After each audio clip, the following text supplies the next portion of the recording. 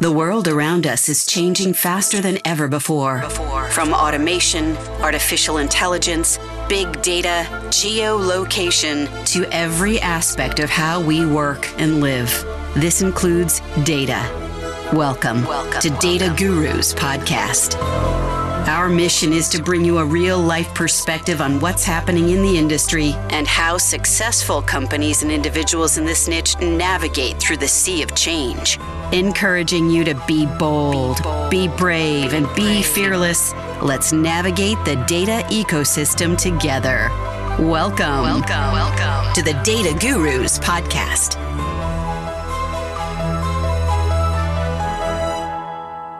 Welcome to another episode of Data Gurus. This is Seema Vasa, your host. And today I have Tiama Hanson-Drury, who is the Chief Product Officer of Mina Technologies. Welcome, Tiama. Hey, Seema. It's so nice to be here with you. I feel our careers have intermixed, but we've never been able to come together. So I'm so excited to be here. Yeah, same. And even with Wire Exec and, that Slack, I feel like I know you, but it's nice to finally actually have a conversation with you one-on-one. Agreed. Thanks for having me join you. Of course. Thank you. So let's just talk a little bit about your journey and how you got to this point. And I have a list of other topics I want to get to as well, but let's start there in terms of your journey up to this point. Awesome. Yeah, happy to. So I guess when my journey started, I graduated out of college and I was one of those people that I think in college, I was super concerned with where I was going to go and where I was going to be. And I'm a type A person. So for any of you out there listening, you probably understand this.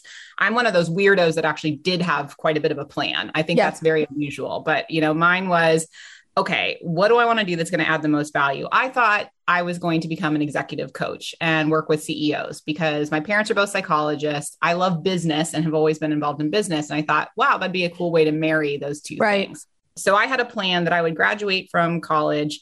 I would spend 2 years at a small business, 2 years at a medium business, and 2 years at a large business. And then I'd go back and I'd get my PhD and I would be able to consult with CEOs of any stripe. And I thought, well, why not pick those businesses based on things that I'm interested in, right? Okay. So I started with wine. Love wine. Love that. Yeah. I have an uncle who owns a winery in Napa. I'm all things wine. I live in Europe now. The UK, sadly, no longer Europe, but I love to drink wine. So I thought that was great. I spent 2 years in that doing, being a Jane of all trades, sales, marketing, everything. And then I moved on to my next one. And the next thing that I wanted to do was I wanted to do something in tech. And I knew that I loved research because research, psychology is a lot about what drives human behavior. So I find that interesting growing up in a impromptu psychology class, aka my family. But also I knew that in undergrad, I'd done a bunch of research, qualitative, but research nonetheless. And so I started to look into opportunities. I found this at the time, fast growing, had all the right hallmarks of a good tech company, Entrepreneur of the Year for the CEO, really good health growth metrics, et cetera, called Global Market Insight, or GMI for the oldies out there who know that. That company now is part of Kantar Profiles, led by Caroline Frankham, even though it was supposed to be my medium-sized business that was more tech. But what I found is that I kept raising my hand and asking for promotion opportunities and showing why I thought I was deserving of them. And I kept getting them. That's great. I think a lot of that goes to the leadership. They saw it. They saw a hungry, young person, and they gave me those shots. Right. So I'd made a decision at year 4, which then kind of led to my current career, which is product. And I think it was around year 6 in the GMI days that we had gone through, and we were super lucky that we did this. We were running low on capital. We needed to be extremely capital efficient before going for our next raise. And so we were running really well going into 2008, into the crash. Okay. And because of that, we looked super attractive and we were acquired by WPP Kantar. We were attractive. We didn't just look attractive. We were attractive. Right. And as we came on, I was considering making a move. And the reason I was considering making a move is that I had found that there was this pattern that I was observing, which is I was working with clients on solving pain points. And what we were working on delivering to them was not a sample plan, right? Okay. It was, and for those who don't know, a sample plan, basically we need 100 CMAs to talk to and run a group study. Yeah. It was, hey, I want to make decisions that are informed based on not only what someone says, but also what they've done. And I want to have all that data in one place. And, having that in a dashboard would be super nice. And can you do something for me like that? And so we built what I soon learned was a product. I worked with the data science team. I worked with our chief scientist. I worked with our marketing team. And it was cool to do that in its own. But what was really amazing was what I realized happened after that. And what was that? Keep you hanging. It wasn't just that client wanted it. It was that other clients like them wanted it. And Very they cool. said, hey, I heard what so-and-so is using over at so-and-so shop. Could we get access to that? And I started to see that, like, if you build something once and you build it for multiple people with multiple perspectives, and you build it to be repeatable and scalable, you can monetize the hell out of it, because the gross margin on that second sale and third sale and fourth sale is so much better. And so I started to put my feelers out and realize this is a discipline. This isn't just something Tiama's doing. Like, this is product. Right. And again, I was lucky because I put my hand up to, at the time, our CCO and the new CMO of Kantar, and said, like, I'm really interested in this discipline. Mm-hmm. If there, in this new world, is there something I could do? Otherwise, I think I might want to leave and go do this. And they gave me a chance to move into that space. I started in product marketing because I had a comms degree. But since then, it's been like, one product role to the next product role to the next product role. So a mouthful, but that's how I got here. That's so cool. That's great. And I love the fact that you continue to look for additional opportunities, try different things, and you finally found your sweet spot, which is not many people can say they do, which is a testament to your persistence.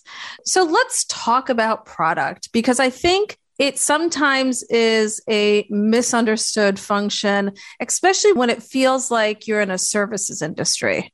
Totally. Yeah. And that's so many people listening right now. Like, yes, so many people are in a service business and they are thinking, should I experiment with a product line to drive a different type of revenue? Correct. And a different growth? Yeah. I mean, product for me is understanding customer pain, knowing that we as a business can solve it in a way that would put us in number one or number two in that space. I don't want to get involved if I'm going to be fourth in line, fifth in line, right? If we have a realistic shot of being able to solve that customer pain in a way that works for our business, right? That is like, okay, that's indicative that we might have an opportunity for product there. And lots of service companies actually do. I mean, I do consulting work, and that's a lot of the work that we hear is people say, I've got a service business. Could we turn on a product-led growth channel? Could we put a SaaS product together? Right. So, yeah. It's definitely possible. It's the reorientation of mindset. And what do you think the hardest shift is there as you think about service versus product? You got to know that you are building for a longer term return. Okay. So I think many people think that, like a service model where you can put Tiama on the service desk and she can actually go out and she can start working with a customer and she can start getting revenue from that customer right away. It doesn't work with product. You have to build the product. You have to invest in that product, and getting the product right isn't like you just launch it and it's there. That's why 95% of new products fail, right? So you have to be willing to invest now for the return in a year, right? Okay. Or in 18 months. And I think that's one of the things that a company that has gotten their revenue from service has sometimes a difficult time understanding and wanting to do. And so it's the type of thing that I really speak with a lot of clients about, and would certainly speak with any prospective employer about, which is, do you understand the reality of launching this new product and the fact that your payback is not going to be in year one? Well said. And the question that I have for you is, how do you reduce your uncertainty around the success of that product? Because I think that's the thing. It's like people, I want a product. You're telling me return on investment is, or at least when I start feeling good because revenue is coming in, is 12 to 18 months at best, because you might have to pivot, recalibrate, whatever. How do you reduce the uncertainty around that success? Great question. And this is where my old world and my new world converge. And it makes me so happy. Insights. Research.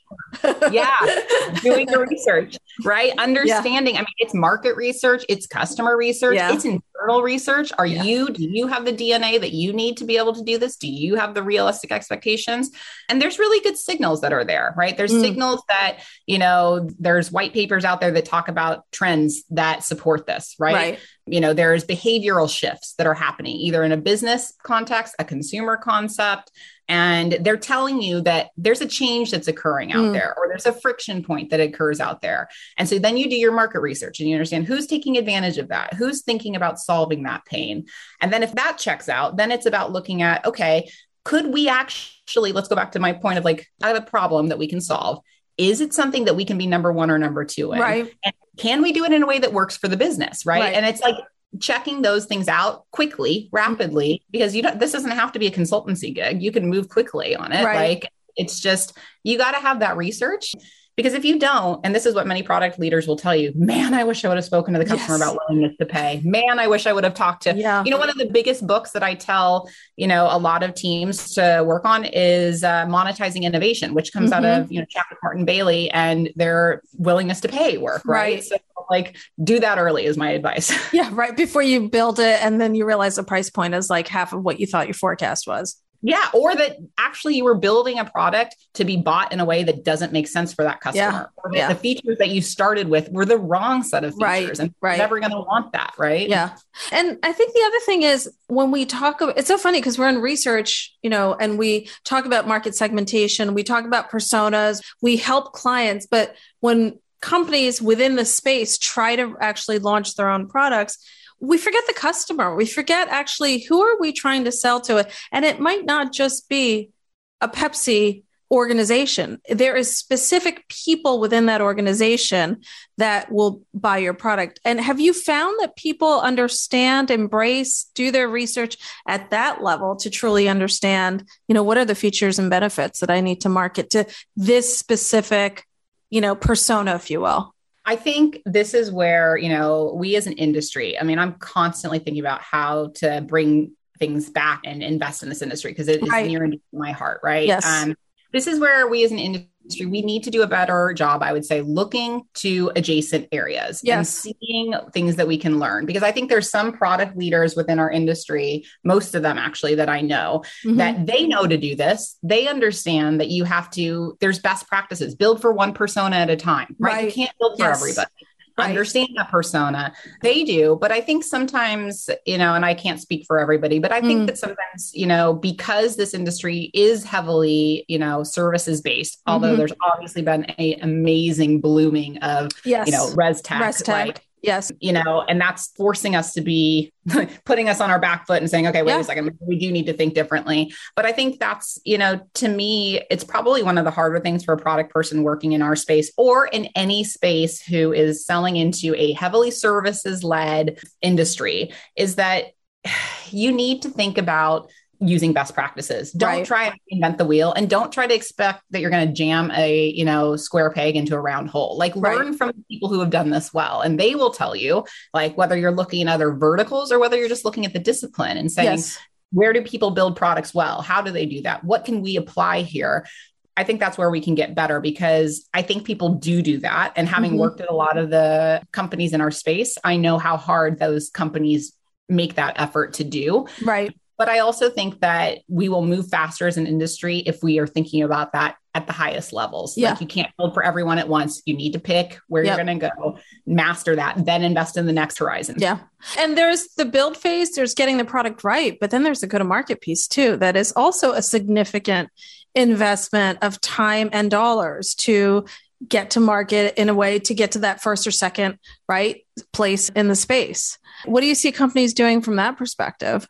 Well, this is one of the things that I used to tell teams. So do you think that when Tesla launches the Model 3, is the product done? No. What happens after that car gets launched? You got to tell people about it. That's where the magic starts. Yes. Yeah. And so, one of the things that I always drive with my teams is product has, everybody has their own, it's like tomato. Everyone has their own views on the But like for me, product has three fundamental parts. There's discovery, that's heavily research and UX in focus. My research and design teams are my best friends. Like they help keep us on the straight and narrow. There's the delivery. That's where the product marketing starts to get super involved. Not to say that product marketing isn't involved in the discovery stage. Right. They're helping, but that's where like this, go to market and launch is coming in delivery. And then there's the optimization, right? Okay. Well, that either worked or it didn't. That fell flat, or we could do better. And that is a life cycle, right? That's constantly going for a healthy product. So that's my thinking there. I don't know if that answers your question. Of course it does. I have a question. You always hear about people saying, well, I don't want to sell vaporware. Right. I don't want to sell something before I know. I remember dealing with salespeople in past jobs saying, I can't take this to my client. I can't even talk about it until I check it off and make sure it works. What do you say to that? I'm literally dealing with this right now. I work at a startup and it's a tension in every company. Right. Yes. And you can't sell vaporware. It's super, super risky because you only have one chance to make a first impression. You can never overpromise, underdeliver. Those are like rules that matter, whether you're in a product role or whatever. But I do think that there's a really great way to bring your customers into the co-creation. And it takes, a skilled navigator who can do it. But basically, think about it around the same, it's in the discovery stage. It's where you are having those same conversations that the team talk about in monetizing innovation, right? It's, hey, what are your pains? How are you solving those pains today? What would you value about a solution that did something like this? If we had something like this, would it be something that you would be interested in? Right. Oh, it would. Okay. Well, what would you say is a fair price to pay for that? Right. At that time is a great time to talk to your customers or prospects about what's coming. Now, what that shouldn't be is a sales rep being told, hey, take this out and road test it. That's right. Yes. Don't expect a fish to climb a tree type of thing here, right? So you need to work with the right person and the right set of targets in a strategic way to guide those conversations. Ideally, you can use customers or prospects.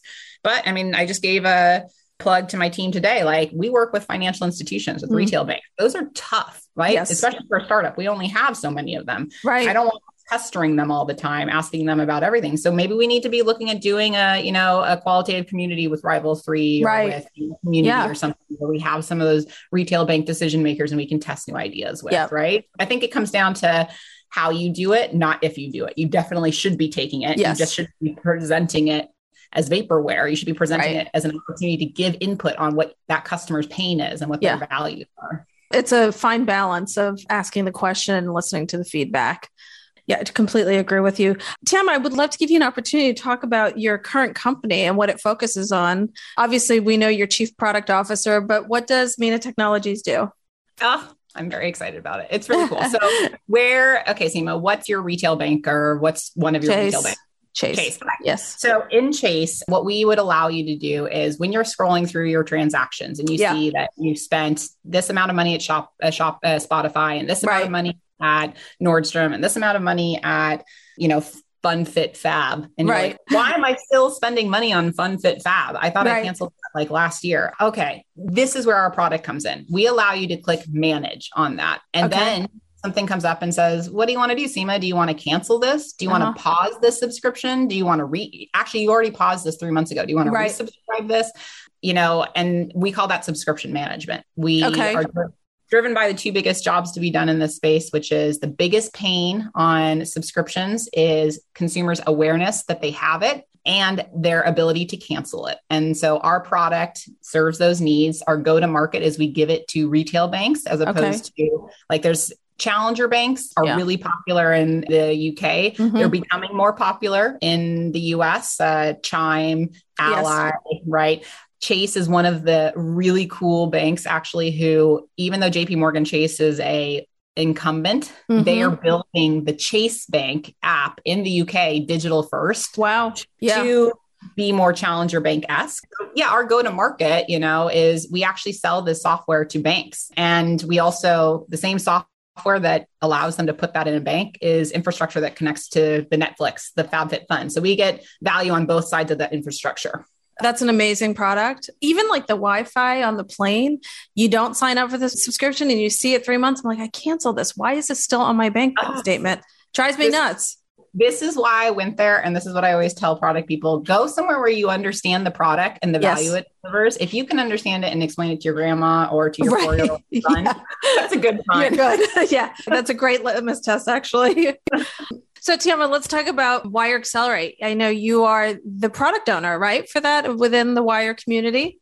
Great labeling. I hadn't thought about it as that, but yes, apparently I am with a super product team behind me, I will say. Yes. Listen, I know that I don't remember how many subscriptions have been kind of sold thus far, but it's way more than we ever anticipated. I know Kristen challenged everybody and like, come on, we could triple these numbers. Where are we with these? So give us a flavor of how it's going and what people are saying about the program.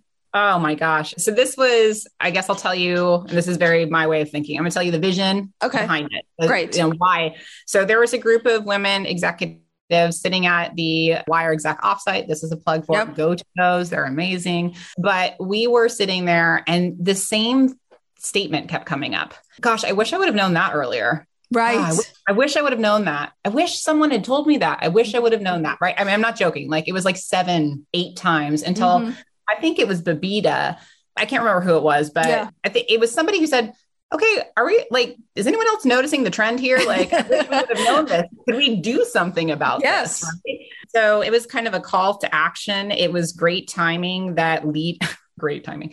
The pandemic enabled there to be more time to work on something like a side gig like that. And so I started running with the co-creator group, which was Indy at Cint, Shazia at NeuroInsight, Babita at Zappy, Emma at System One, Elaine, like I can't even, there's so many of them and it's all on the Accelerate page. But basically we started saying, what are these things that we wish we would have known? Okay, let's create curriculum. And so I kind of went into a leadership role of kind of collecting everybody. Yeah. And putting a project plan together. And basically what we did is we built a program designed by women specifically to provide content that was structured for women, but there's a few principles we had. It needed to be something that was inclusive and it actually would work for any gender orientation.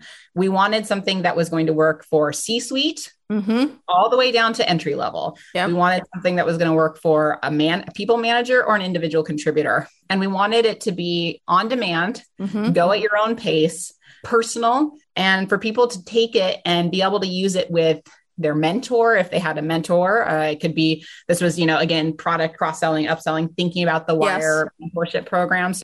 And so we launched the Accelerate program dedicated to helping women accelerate in their careers, women and men. And it's been a phenomenal success. I mean, like literally 250x what we expected. That's amazing. And listen, I've heard from people directly, people that I recommend to subscribe to it and do the program. Great reviews. They absolutely have valued it. And, talking to them, they refer to it in many instances. So it's great.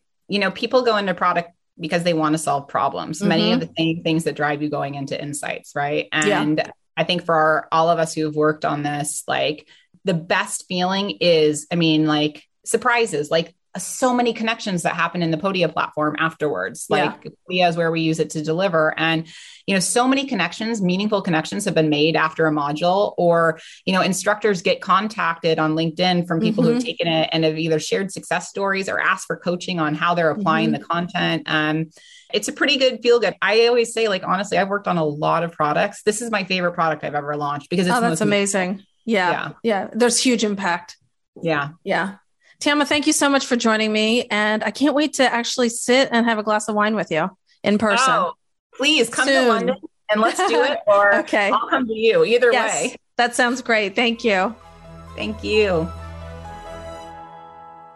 Teams are in flux, but you still have to get your research in field. Partnership with Paradigm Sample means you get our expert focus on every detail of your project. We have access to over 1 million consumers and many business professionals who are eager to voice their opinions and participate in traditional and non-traditional online studies, whether it comes to sampling, programming and hosting services or consultation. We are agile and quick to meet your needs. Visit paradigmsample.com today. Thank you for tuning in to Data Gurus Podcast.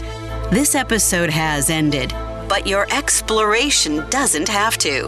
Head over to www.dataguruspodcast.com and access all the resources and links mentioned in today's show. You'll also find bonus content available to our podcast listeners exclusively. That's www.dataguruspodcast.com. Until next time, be bold, be brave, and be fearless.